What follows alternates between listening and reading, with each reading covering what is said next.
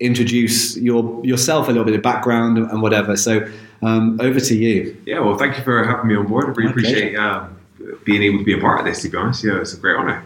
My name's Greg Street, Bristol born and bred.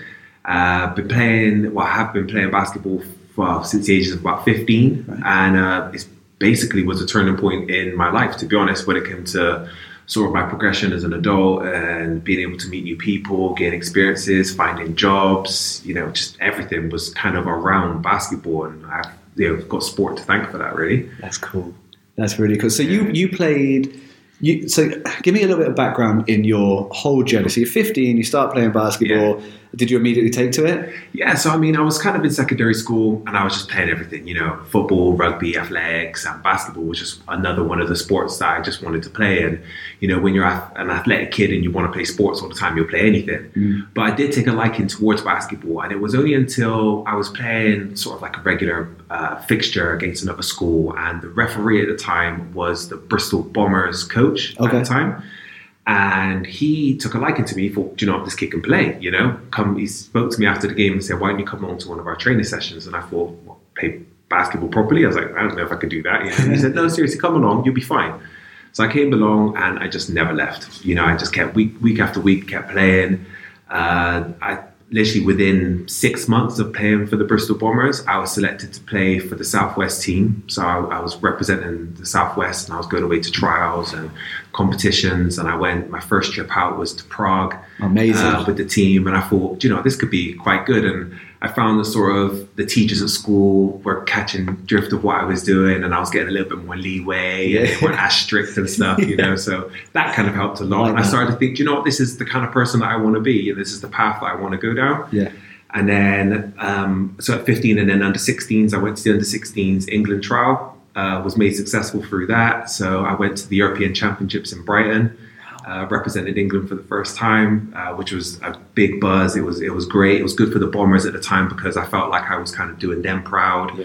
Not many kids in the Southwest. I think I was the only one from the Southwest that made it to the England team in my age group. So I kind of felt like I was like representing the Southwest. So you've been playing 18 months or whatever. Yeah. And you got to the England level. Yeah. That's crazy. Yeah. I picked up really quick. Yeah. Really quick. And I'll get to it later on, but I feel like I kind of sprouted very early in my development, and kind of it finished a lot sooner than maybe it could have because I was so full on at such a young age. Because obviously I'm 30 years old now, and I finished playing last year. Yeah.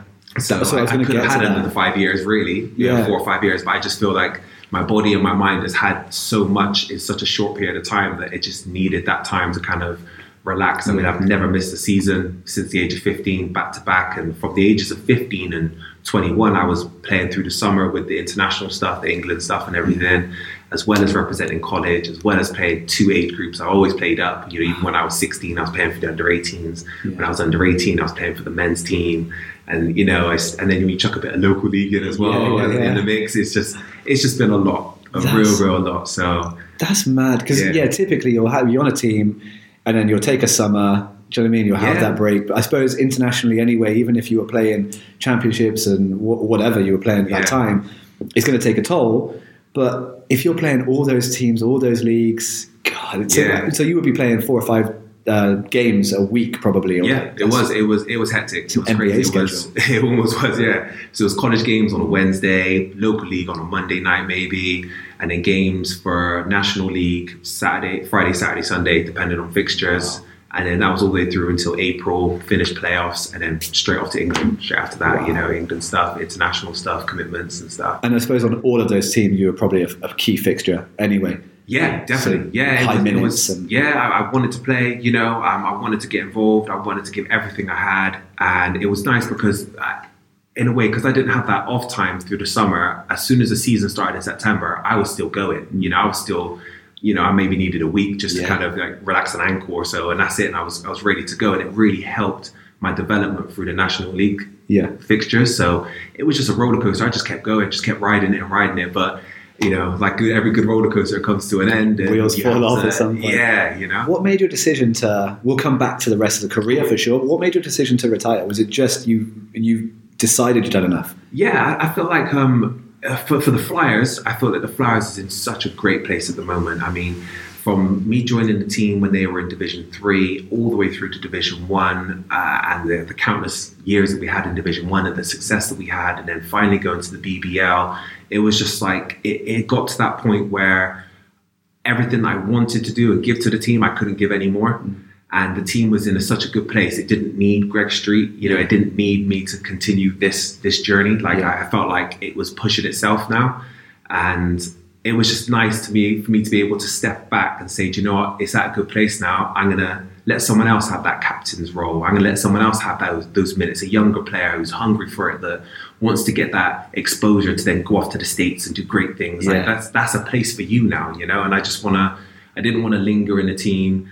I wanted to kind of come out on a high and start focusing on the rest of my life, kids, holidays and family and stuff. These are sort of things that I want to now put my efforts in because I've given so much for the last 15. Yeah. So and it was a nice decision. I was really comfortable with it all, That's rare, I think. Yeah. Because a lot of pro athletes, it's either taken away from them by their body letting them down. Yeah. Or it's taken away by a coach saying, do you know what, you're not there anymore. Yeah. So that's not your choice and you've got to deal with that, and that's hard. If you're not ready to let go of the sport, that's hard to deal with that. Definitely. So yeah, I think that the game was starting to move away from me slowly. Yeah. The pace and you've said and this to me before. Yeah, it was slowly going that way. And the thing is, like, Andreas is such an amazing coach, and he's a great friend of mine throughout the whole years. And I didn't want to put him in that awkward position as well, because I started coming off the bench towards the end of my career and stuff. And although I was making a good impact and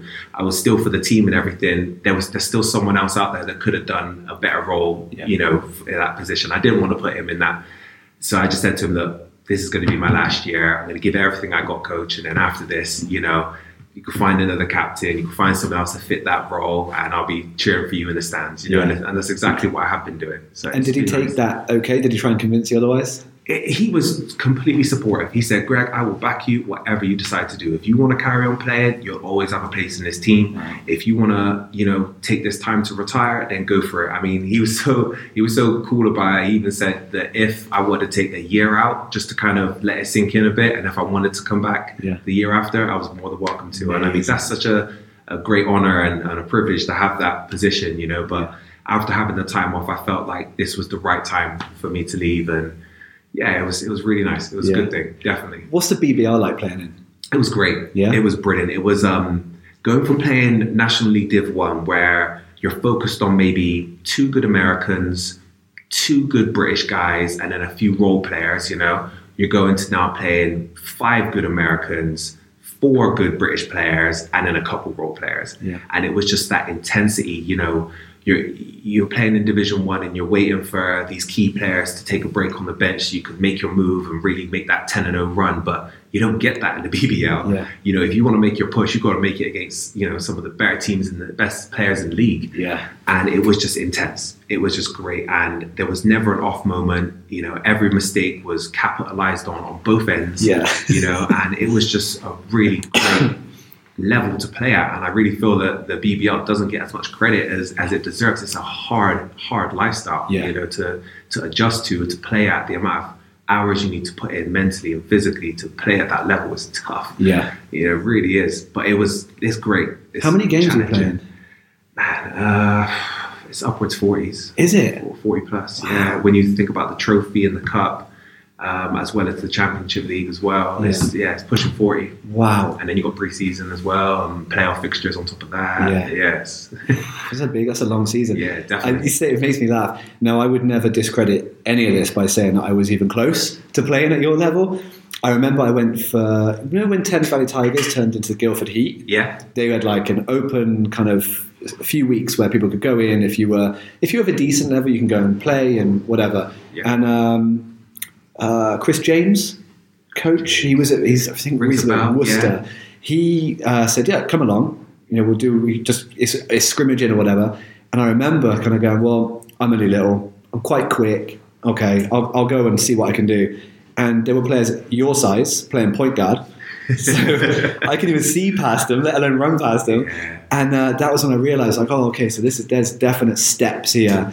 And I'll never forget. I went on an outlet fast break. So I'm running down the court, and it's just me and this one dude in front of me, and he's massive. And I was like, okay, so I'm either going to have to hold this thing up, or I'm going to have to try and get fouled, because I'm not going to score on him. And just thank God someone shouted trailer. So saving grace. Yeah. So I pass the ball back to this guy behind me trailing, and he takes off and he dunks on both of us, the defender and me, and we both end up on the floor. Nice. And that was the kind of day that I went, I'm probably not going to play professional basketball. So it's just, I can only imagine what it must be like for every single opportunity to get finished that way. You know, for every time you lose a fast break, if one player doesn't get back, it's game over. 5 on 4, you're going to get scored on. Yeah. But you say about the height thing, I mean, one thing I definitely noticed in the BBL is you're looking at the opposition, they're warming up, and you see a small guy, he's going to be something special because of the height. You know, you have to be, quite tall in order to play at that level. But if you're small and you're playing at that level, there's something special about you, and they tend to be sometimes even the best players. Yeah. You know, some of the best players I've played against have been under 6 foot. Really? Guaranteed, yeah. Stephen Gill from Manchester, he was amazing. I hope he's listening to this, but I give him full credit. I always respected him as a player because he was just amazing, and I was always chasing him. It's like that whole Kobe Iverson thing. You know, I was thinking, how does he do what he's doing? How does he get in the paint? Like, how is he getting that shot off? He's way smaller than me, but he's able to do amazing things. And it's just like that whole persona about being small and not being able to play is just out the window now. You know, it's just. Because there's guys who are 7 foot shooting threes, and there's guys 5'5" dunking. You know, and it's just we're evolving as people. You know, we're able to do more things now. You know, so I remember watching Iverson at his best, and he didn't make any sense. Like, you're looking at him going, I just don't understand how he's shooting floaters over Shaq. And you go, that's got to go up so high to get over Shaq. How are you doing this? I don't know how. I don't know how they do it. Yeah, but the hours that they put in, it's, the kids and stuff, they'll watch the game. I think that's amazing. Yeah. Go off in the park and think they can do it, but they've been doing that stuff religiously. I mean, I've now finished playing. I enjoy watching things like, the Michael Jordan tapes and the Kobe, when he's talking about how he used to train and the amount of hours he put in, the USA Olympic stuff that he did, like making guys wait on the bus till he makes like 50 free throws or 3-pointers and stuff, and I just think, wow, that mentality is incredible. To be able to have that, and that's what you need to take to get to that level. The stories of Kobe turning up to training and players getting traded to the team thinking, I'm going to beat him to the gym, and he's already there. He's having breakfast now. And it's brilliant. It's fantastic. What a great role model for that sort of thing. Yeah, definitely. So when would you have said was the age that you were like, right, now I'm a professional, I'm being paid to play basketball, it's my job? When did that happen? I would say first year of the BBL. That's when I really felt like I was sort of a professional athlete, and even before I felt that sort of, I don't know, professionalism, I still felt like I was working to be a professional athlete. So I had the same mentality.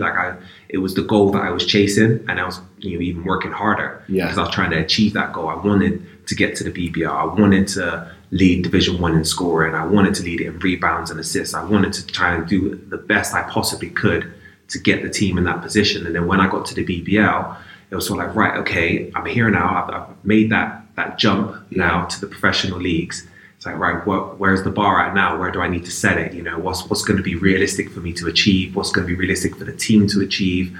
And Andrea said, right, let's make the playoffs in our first year.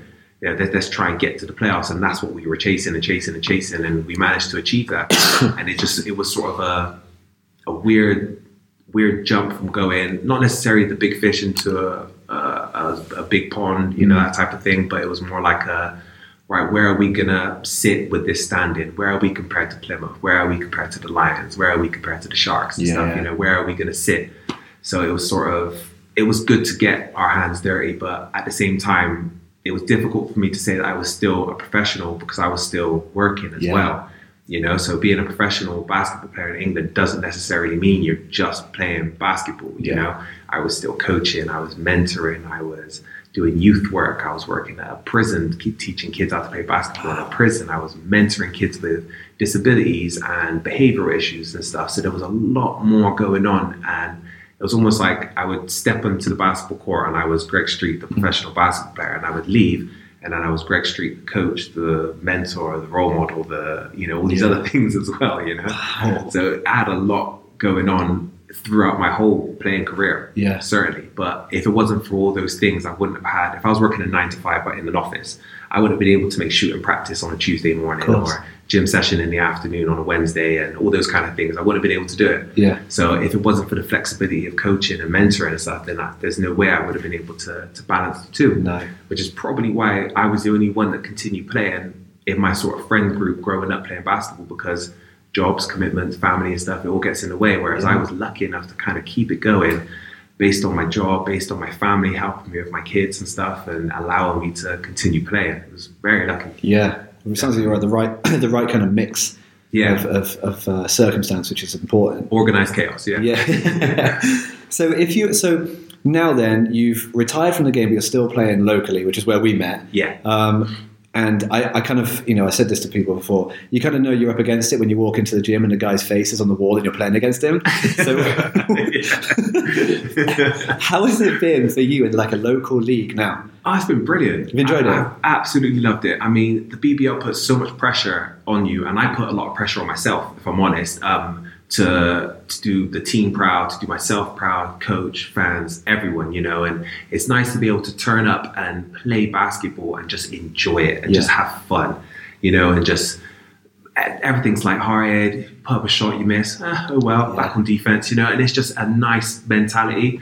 And sometimes you lose focus of that when you are playing at such a high level, because you're thinking about your stats, you're thinking about the numbers, you're thinking about league position, and playing local league is just a breath of fresh air. It really is nice. If that's what local league's designed for, then it is perfect. Yeah. And that's exactly what I'm using it for. And it's the opportunity to meet people like yourself again and that, and just reconnect and see local people, and it's just nice. It really is, definitely.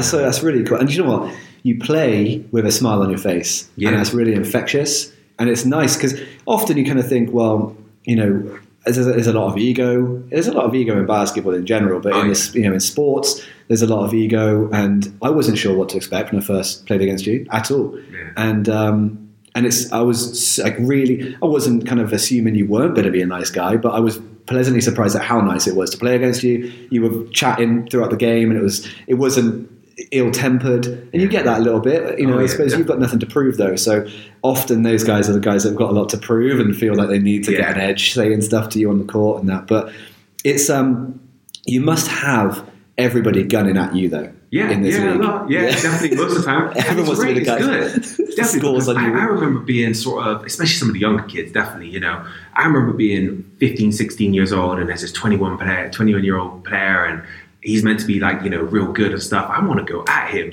That's what makes me better. Yeah. Show me something. Teach me something. If you're going to score on me, I want to score on me. Show me how you do it so I can copy. I built my whole game on watching people play basketball, and being able to see their strengths and see their weaknesses and stuff. Not necessarily all the flashy stuff that, necessarily kids look at nowadays, but how did he get that shot? That shot looked amazing, but how did he get that space? And how was he able to create that move off one dribble and stuff? Like that's the things I was looking at, and so I would encourage anyone that to really go at. If you think that someone is a good player, then go at them.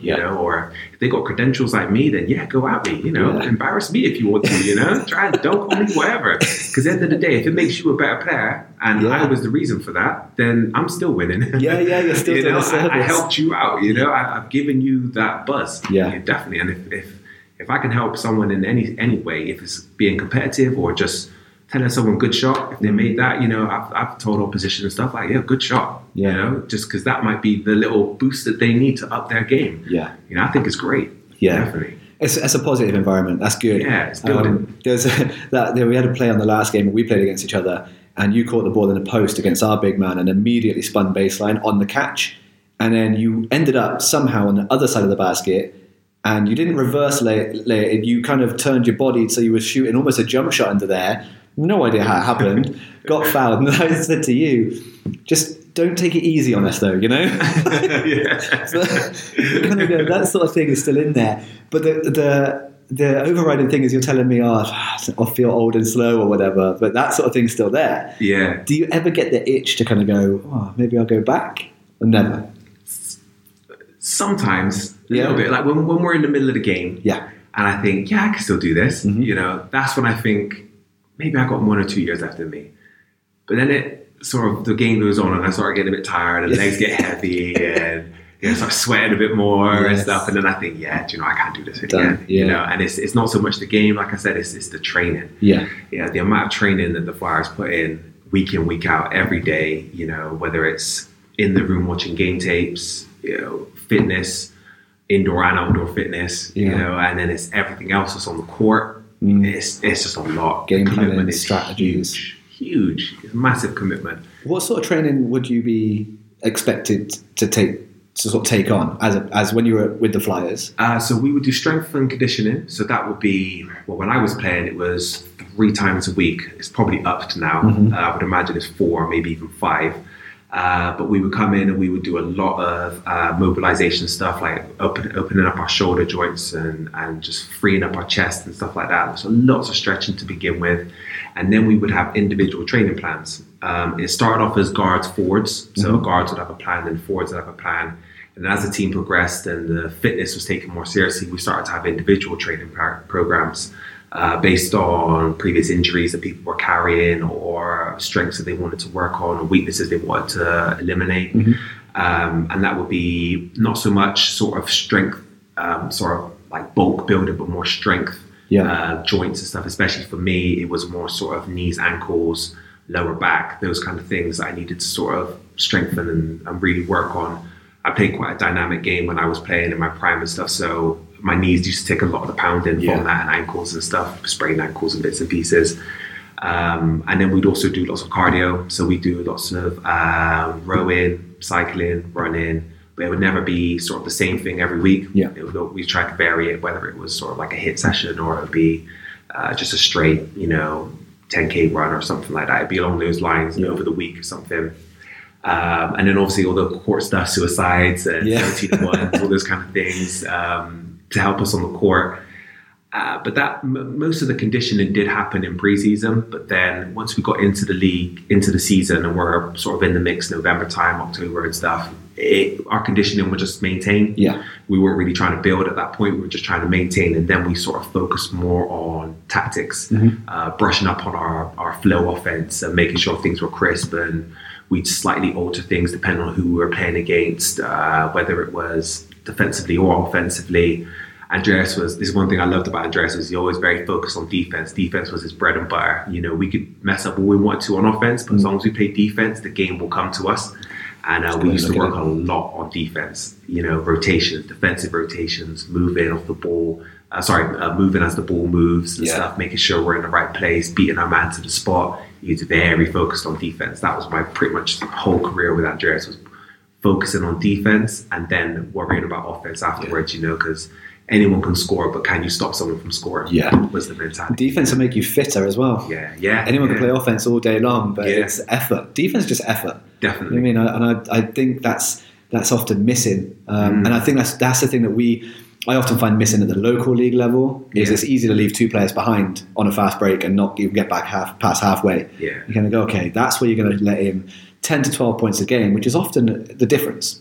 So if you can get back and just hassle the shot, you're probably going to be okay, because not everyone's as skilled at this level to score layups when they're sort of impacted or whatever. Definitely. I often say to the guys, don't bail him out by fouling him. Just put pressure on him and let him miss the shot. And if he makes it, fair play. Like, you don't need to put yourself in an awkward position where you could be sat on the bench in a minute because you just picked up your 3rd foul. It's just like 4, So I often tell guys, be smart with your defense, be smart with your fouls. Move your feet, play defense with your feet. There's a lot of these kids are reaching in nowadays and stuff, Play defense with your feet, and play good D, and he'll cough it up. How have you found the refs at our level? Man, refereeing. It's a thankless task, though, isn't it? Yeah, it is. It's tough being a referee, and I've got my coaching qualifications as well as my refereeing and table, and so I've seen it from all different aspects and stuff. And refereeing is definitely one of the hardest. I understand that refereeing is hard, and referees are always going to make bad calls, and they're always going to make right calls. But it's just, when I referee, and if I made a bad call, just saying to a player, do you know what, I might have missed that. I'll look for it next time. That's it. But when you have referees that go, nope, it wasn't that, or they don't even look at you, or they'll give you a snide remark or something, like, that's the ones that really frustrate me, and those are the ones that probably aren't officiating the game properly. Yeah. You know, Andy Thackeray was a referee in the BBL who used to really sort of talk to me during the game, or he would talk to me just after a timeout, you know, when you come in before the ball's in play and stuff, and he would say something, or he would say, do you know what, Greg, I probably missed that last one. Sorry about that, you know, or I'll try and get it next time, or something. You might not even look for it again, but just by him acknowledging that he may have made a mistake, that's enough. Yeah. You don't need to say you made a mistake, but you say, do you know what, I didn't see that, I'll look for it next time. Yeah. That's it. Makes a huge difference. I can just get on with the game then, you know, but then when you have the referees that kind of moan, or they'll give you a dirty look or give you a crappy comment or something, those are the ones that just really don't know. I ain't got no control over the game at all. No. You know, and it happens at local league level, and it happens at the top level, at BBL or even the NBA. You see it. You know, it's the referees who are not power hungry. Those are the ones who are the best referees. The ones who are the bad ones are the ones who abuse that power and just try to control the game. It's like a dictatorship. Yeah. Like, I mean, my mum's watched me play loads of times, and she said the best referees are the ones you notice aren't even there. Yeah. You know, because everything that should be called gets called. Yeah. And no one's questioning anything. You should be able to go and ask. Like, I've a number of times said, okay, why was that a foul? Like, I'm not disputing it, but what did I have to do differently to make sure I don't get called that again? 100%. And a good referee should give you an answer. They should. Yeah, they should. Because not everyone referees the same. Some guys don't like too much hands-on hand checking and stuff, whereas other refs will let it go. But it's important that if you question the referee, like, are you letting hand checking go? Yeah, I am. Like, I'm okay with the hands, but just, you know, nothing with the hips or something. Or, you know, I'm okay with like arm bars in the post, you know, but just make sure you don't push off and stuff like that. You should be able, a good referee should be able to communicate that to the teams, you know, or even have a word with the captains at halftime or something. Just say, guys, there's too much lip, or there's too much this, there's too much of that. Give some feedback back to the players so they can go back and tell their teams, so we can have a better game, you know, for people who are watching and for us. Because sometimes I think referees forget the amount of time that we put into training. And it leads to this moment, and then you've come to the game and you've just destroyed it, and you've made it a bad game. You know, I've been in. I know you have. I know every basketball player has been in a game where they've had conversations with the opposition saying, "This is crap. This is terrible." And it's the referees that are doing it. You know, whereas other times you go to games, you don't even know the referees are there because they've done a good job. They're working together. They're working as a pair. They're on the same wavelength, and they're making the right calls. And if they're not, they're man enough to just say, or woman enough, or person enough, whatever PC needs to say. Be today. But they're just, you know, mature enough to just say, do you know what, I might miss that one. Sorry about that. You know, or I missed that one. Sorry about that. You know, that's it. That's done. It is. I think that's kind of, you know, you kind of know the second that refs walk in the gym as well, because you look and you go, oh dear. We have a tough night tonight, or here we go. Yeah, it does happen. But no, you're absolutely right. But you do need to be able to speak to them. As long as you're not upstaging them, I think it's okay. Did you get any opportunity? Because you stayed with Bristol your whole career. Did you get any opportunity to move? Was that ever an option for you? Europe, further? Europe was never on the cards. No, not at all. Not even the States, really. At the time when I was playing, and sort of, if I was going to go, it would have been probably before I was 18, around those kind of times, like a younger player. Going out to high school and stuff like that, but I never really had the sort of means to get out. We were currently in sort of Division 2, Division 3 at the time, so I didn't really have a lot of, like, I don't think we were recording our games at that point, you know, so it was sort of, I had no credentials or anything, you know, and by the time I was, you know, the recording of the games was being done, and YouTube and all the things were coming into play, and people started getting game tapes out, I was quite happy just to continue staying in Bristol. And that goal of trying to get to the BBL was all I was focused on, really. I had an opportunity, well, when I was going to go to college, I was debating going down to Plymouth to play. The coach at the time, I can't remember his name, for the Raiders, said that I could get some minutes with the Raiders at the time. And I had a scholarship with Marjons, and I could play Marjons basketball down there and stuff, and I was kind of contemplating that, but it was sort of a crossroad where, do I stay in Bristol and try and get to the BBL with Bristol, or do I jump on the Raiders bandwagon and just kind of fit in with those guys? And I kind of felt that I wanted to continue in Bristol and kind of build something here and kind of have my name attached to it as being got there, you know? I mean, I've been coached by Danny James, and he was a big part of the Raiders' success over the years. And he said that it's nice to be able to kind of put your own mark on something. And, you know, whenever people think of Bristol and basketball, they'll think of you. Yeah. You know, and or as one of the people that got it there. You know, there's loads of people that came before me that have done massive things for basketball in Bristol, but at least when it comes to the BBL team, you were a massive reason why they're there. Yeah. And I thought that's something immortal. Like the work that I put in, no one would ever be able to take that away from me. No. So that's nice, and it's something a bit special when it's your hometown. I think. Yeah, definitely. You know, if you've grown up there, and that's, I just think it means a lot more. You know, like I've got one of my footballers that I train. He now plays for Portsmouth, but before that, he was Swindon's captain, and he was a Swindon boy. He's been here since he was 13, and he kind of stayed through thick and thin, and you know, and that's forever now. He'll come back here, and people will appreciate that. You know, whereas. Maybe they will do that in 10 years' time in Portsmouth, but this will always be his first club and whatever, and he will always get a bad reception in Oxford, you know, for that reason. So I would think, you know, he's linked to that club forever now, which is great. I think it's nice to have that. Yeah, I think it's good and bad. I think, because I mean, I've never been coached by anyone else, which means that, you know, there might be something else that someone else might have showed me, whereas. You know, the good side of that is I've been with Andreas for years and years and years, and he knows me inside out. I know him inside out, and I know exactly what he needs for success on the court, and I can implement that, and I can feed that into the new players that come into the team and kind of show them the way. Yeah. You know, we had Doug McLaughlin-Williams for years and years, and he was another one. You know, Roy Owen, he was another one. Tyrone Treasure, he's another one, and it's sort of like we've been playing under Andreas for so long that it's just a chemistry that works well. Yeah, definitely. Who was the best player that you played with? Man, that's hard. I'm putting you on the spot there. That's really hard. Give me a few names. Gosh, I can give you that's a few better. names. When I was younger playing, growing up, it was Dominic Reed. He was amazing. He was just this player who really took me under his wing. Was like a real positive role model for me at the time, especially when I needed one. 15 years old, I met him, and it was like, you know, am I going to start running on the street with gangs and kids and stuff, or am I gonna, you know, try and make something of my life? And he really pulled me under his wing and took me to basketball tryouts and took me here and took me there and really helped me play. And when, you know, we used to go to courts and he'd show me how to play and certain things and tricks and trades and stuff, he really helped me. And when he played for the Flyers, he was just amazing. He helped them progress from Division 3 to Division 2. And then he started a business, and then that took over. Right. And he stopped playing. And then after that, I had Lee Treasure, which was Tyrone Treasure's brother. He was amazing. He came over for the States with his brother, and he came with this amazing like work ethic and skill set that we had never seen in Bristol, you know, or in the UK, because it was this American flavor. And I really, you know, admired him for that and stole so many moves from him. Yeah. Definitely. Me and his brother. And I know you won't mind me saying that. And then in terms of like, you had Americans that came over for the teams. So the first big one for me would have been Doug McLaughlin-Williams, who was a great friend of mine.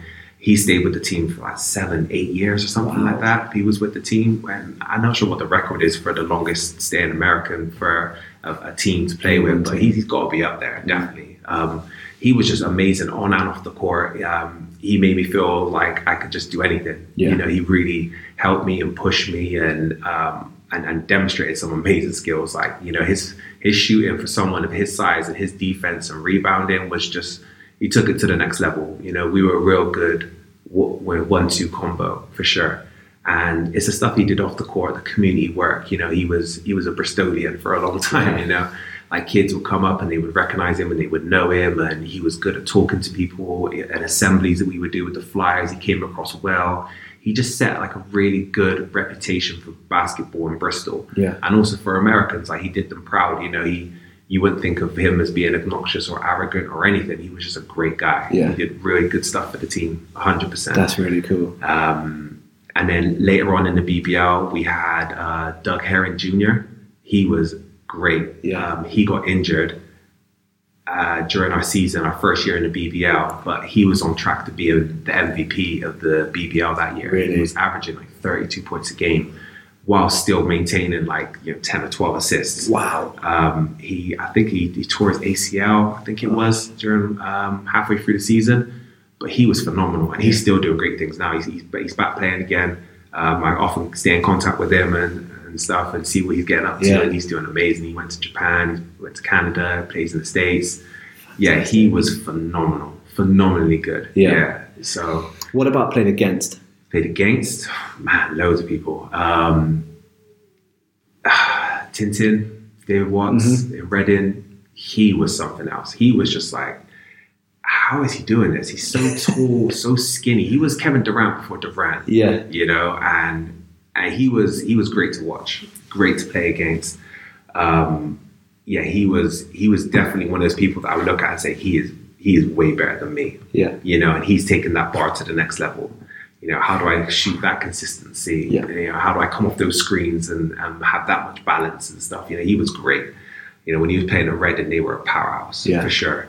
Who else? Zaire Taylor in the BBL, he was good, definitely. I wish I played against him more, if I'm honest. He was only there for a year when I was playing in the BBL, when he was playing for the Lions. I wish I played against him more because he was a good competitor, strong player, big skill set, and seemed like a nice guy as well. You know, he's quite humble with his game. Who else was there? Stephen Gill, like I said earlier, he was another one. Yeah, I'd like to play another game against him one day. he was a good player, man. He's another one to play with a smile on his face. Yeah, he's a nice guy, definitely. A lot of respect for him. Who else is there? Yeah, there's so many, man. Yeah, so many. Long career. When you think about that, that's what I mean. Like, you know, there's just so many different teams that I've played against, and what's his name? Point guard for Newcastle. I know who you're talking about because I watched him in the BBL final a couple of years ago. Fletcher. Yes. Fletcher, him. He was a nightmare. Was he 5'11"? Yeah, small man, but he was MVP. Numerous MVPs I think he's got. He won MVP of that game, I think, the BBL final. He was amazing. Yeah, he's tough. Tough. Yeah.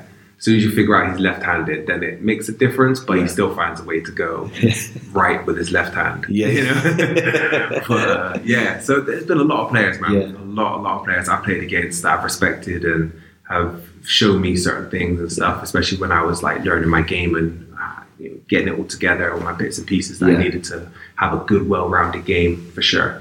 What about like internationally? Because you played for Great Britain or England? How does it work? So I think from under 16s, under 18s, it was England, but then under 21s, it was Great Britain. Right. But I did get cut before the international when you actually went away for the final championship. So I went on tour with them, but I didn't stay with the team, which was tough for me because I was at a point where I was on a roll and I was going and I was sticking with the England thing, and then I got so far and then like I just got cut and I was just like, oh my God, what now? You know, and I really got sort of angry about it. I was quite resentful, and it was what's his name? Callum's dad, Jones. What's his name? Manchester. I can't remember his first name now, but his surname's Jones. Yeah. He played for Manchester. He coached Manchester Magics and then eventually the Giants. But yeah, he was the coach at the time, and he cut me from the team. And I remember we played against Manchester, so Gil and Tintin and stuff, and we beat them. And then he said to Andreas after the game, and Andreas told me that he said he wished he never cut me. He regrets cutting me because I remember I had like 25 points in games. I played good, and I played good because of him as well. And I was gutted. You were better off not knowing that. Just not knowing, you know, because I really wanted that to continue at least to under 21s, because then the next step after that is the men's team, it's the England national team, you know, and that at the time would have been close to 2012, you know, which would have been amazing. Yeah. So I was gutted about that. Definitely. That team then would have. Did you ever played with or against Deng? Deng, no. So he would have kind of come over. He was at Duke, wasn't he? It was like he lived in New Jersey. So, went to Duke and then the NBA, and then he came back just for 2012, pretty much. I think that's right to try and get. But that's that sort of setup. It was largely him and BBL, right? It wasn't many others, as far as I know. It wasn't, and a lot of the guys, if you looked at the list of the people who were playing for the 2012 team, a lot of them weren't even playing in England. Really? You know, they're all playing in Europe, or they're playing in America and stuff, JUCOs and high schools or college or university, and you know, in Spain or France, Italy, all these places and stuff. Hardly any of them were playing in England. That's a shame. It's tough that we're not able to retain these players. Yeah. And that's the catch-22. We've got great players, but then we send them off to other schools. Yeah, they have to for pay and whatever. And for credentials. Yeah. It's the credentials as well. When the coaches are looking at the team list and stuff, are they going to pick, person A who plays in France, or are they going to pick Greg Street who plays for Bristol? Yeah. And that's the highlight of it. Even though I'm a better player than person A, I don't play in the right league, or I don't play to that standard, so therefore I'm not going to do as good a job. Yeah. And I always felt like that was a hurdle. And like my friend Tyrone Treasure, he felt the same way as well sometimes, that because we're not playing in the right place, that we're getting overlooked. And that was something that kind of pushed me to stay in the international system, so people younger than me could have that pathway. And hopefully build the reputation for Bristol up so it gets respected. Like, oh, he's from Bristol. Okay, he might be all right. Let's check him out. Or he plays for Andreas. Okay, Andreas is a good coach. This kid must know his stuff. And hoping to build that up a little bit. And that's an obstacle that we face, especially in the southwest. Yeah. London and the north, you're kind of okay, but Newcastle's big, Manchester. Exactly. Edinburgh's still big. They were big for a long time. Scottish rock. They're still they're kind of out of the, because they're so far up. They're still Scotland and stuff. But when it comes to GB, then definitely. Kieran Achari is another great player. Playing against as well. Definitely admire his game. He's got a lot going for him. Solid player. Yeah. And so, what would you say then if you had to try and narrow it down to your career highlight? What would that be? Career highlight, definitely making the playoffs in the first year in the BBL, when so much was sort of against us, and Doug Herring Jr. getting injured, our star player being injured, and us still being able to persevere and get to the playoff final. And we did it in our last league game as well. So it's sort of like, if we win this game, we get to the playoffs. If we lose this game, we're out. And it was just a great sort of icing on the cake for us to be able to say we came from Division 1 to the BBL, and we're in the top 8 already.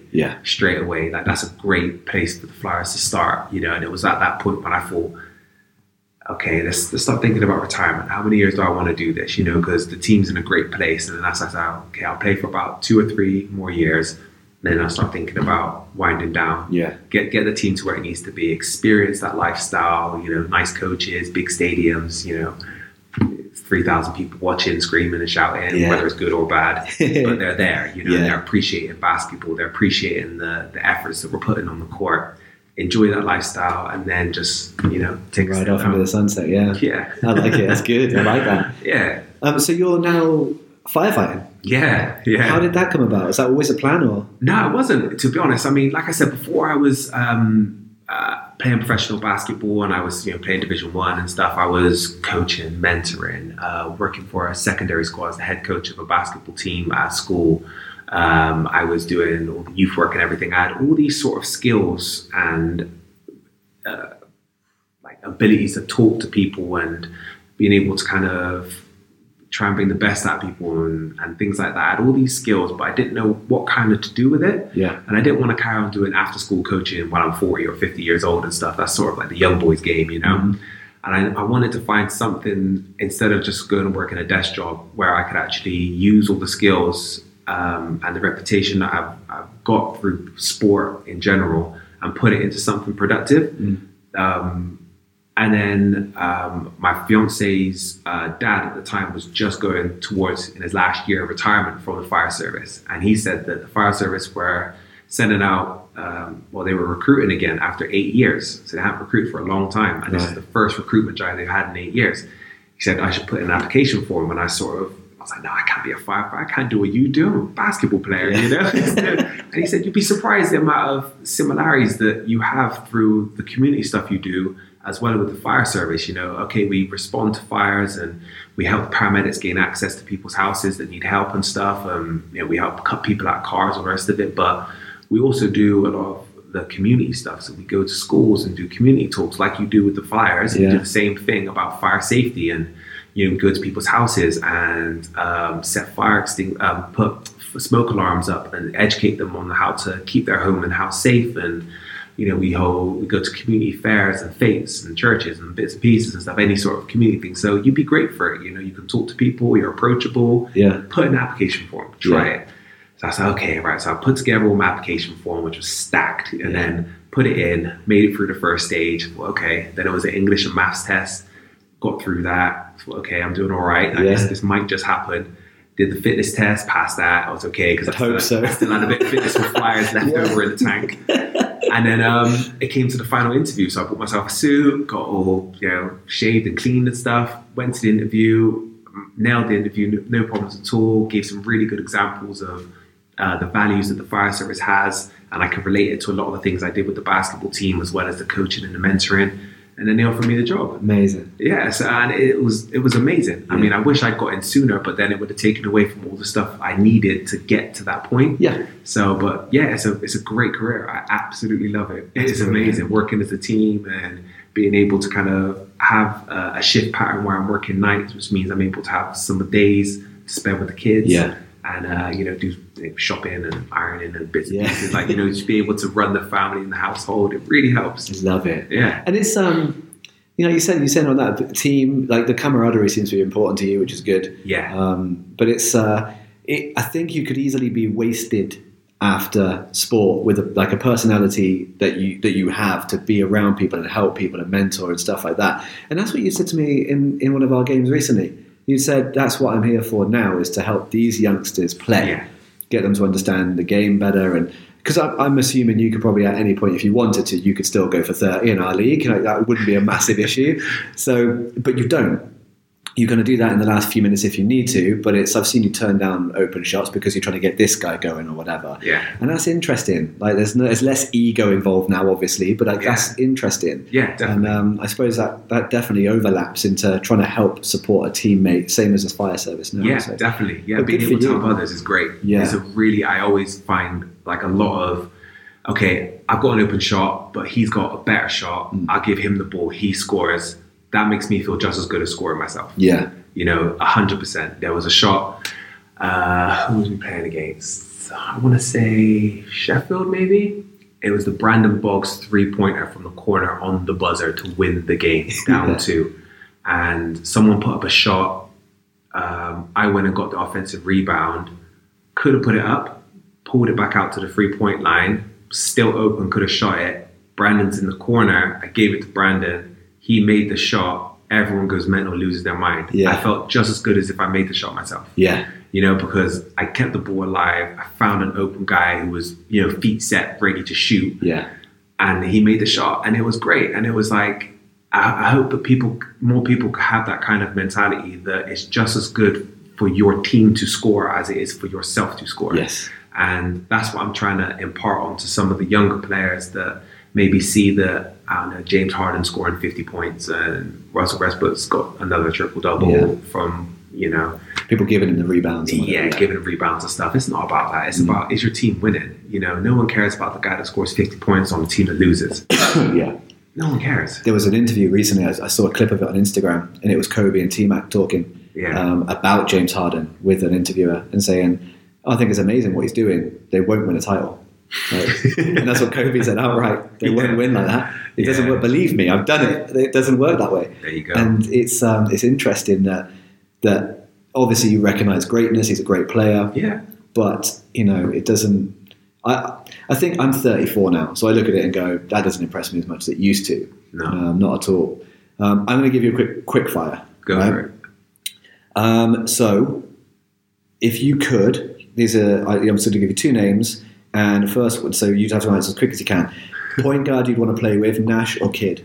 Kidd. Yeah? Okay. Best small ball scorer, Kyrie or Iverson? Iverson. Okay.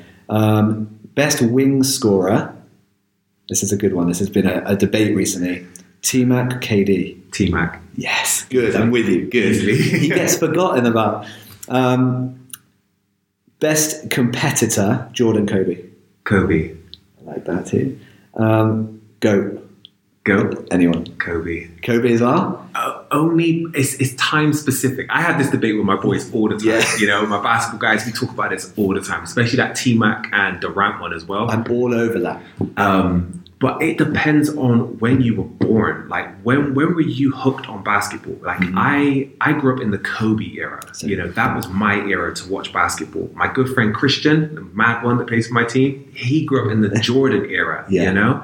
And then like my friends who I coach and play with now, they're in the LeBron era, you know? And it all depends on when were you gripped from basketball? Who was the guy, the man at that time? And my favorite basketball player of all time is Tracy McGrady, just because of the way he plays and how effortless. Yeah, you know. But the GOAT for me is still Kobe, you know, just because of 81 points and the things that he did and the titles and the way he did it and the shots that he made at the times that he made them and stuff, you know. But that doesn't take away from anyone else. It's just that was when basketball was magical to me, you know, and it was this thing I used to watch on a Saturday morning on Sky Sports 1, and Kobe was the man, you know, whereas for other people, it was Jordan. And I think it definitely depends on when you were born and when you were gripped by basketball, you know. I was in Canada the year that he was averaging 35, and he put 81 on Toronto. I was living in Toronto. No way. That whole city went into a funk. It was amazing that he did that. And unreal. It was insane. Yeah, and he did that against good basketball players. Yeah, he did. You know, it wasn't like the Wilt Chamberlain 100, you know, he's playing against like farmers and stuff like that, or whatever. But he did that against professional athletes. Unreal. And he scored, there was a game he played, and again, being in Toronto, Steve Nash is a massive deal. And he played Phoenix in the playoffs. He scored 2 buzzer beaters. Do you remember that one? I think so, yeah. Is that the year Shaq was there? He'd just gone. Okay. So I think it was 06. It was a playoffs against Phoenix. I think he lost the series, I think. But he dribbled, and he scored a 3, I think. And then he scored like across the lane. He drove to the opposite side of the free throw line, pulled up for a fadeaway, scored that at the buzzer. I think I remember that. It was so twice in the same game. We went overtime buzzer beater and I think fourth quarter buzzer beater to win it. It was incredible. And then the thing for me with T-Mac was I was a Magic fan. I remember when him and Grant Hill were turning up, both signed those big contracts. You know, they were in the iron. Could they get Tim Duncan? And they didn't do that. And they got Grant Hill, who spent 7 years injured. And then went to Phoenix for a minimum salary and was 4 years as a great player still. And T-Mac just took over. Like he was I've never seen an easier scorer. And I know KD's great, but people are averaging 130 points a game now as teams. McGrady was doing it out a third of the team's points. Easily. You know, so who else did they have? Lou. Gordon. Gordon. They had, when he first went there, they had Bo Outlaw. Darryl Armstrong. John Amici. Point guard, Amici, Pat Garrity. Mike, went to the Grizzlies, Mike Miller. So that's a team. Real retro leagues. And he was taking them to the playoffs every year and get through, but he was taking them to the playoffs. Got him there, one-man band. And he was always my favourite. Going off the backboard in the All-Star game was like a highlight. It was the blue and red trainers on that's it. Man, I wanted those trainers. So bad. It's not the first time we've talked about trainers. No, it won't be the last. Listen, I'm going to wrap up now with you. This has been amazing. A real honour for me to get to talk basketball with someone who really knows it, has played at a high level, and do you know what? A real inspiring character too. So I just want to say thank you for coming on, making the journey down to Swindon to see us. I appreciate it. Any final words or advice for anyone coming up? Coming up. Just always stay true to yourself, work hard, and if you're anything like me, just stay humble. You know, stay humble in your game, stay humble as you as a person, and good things always happen.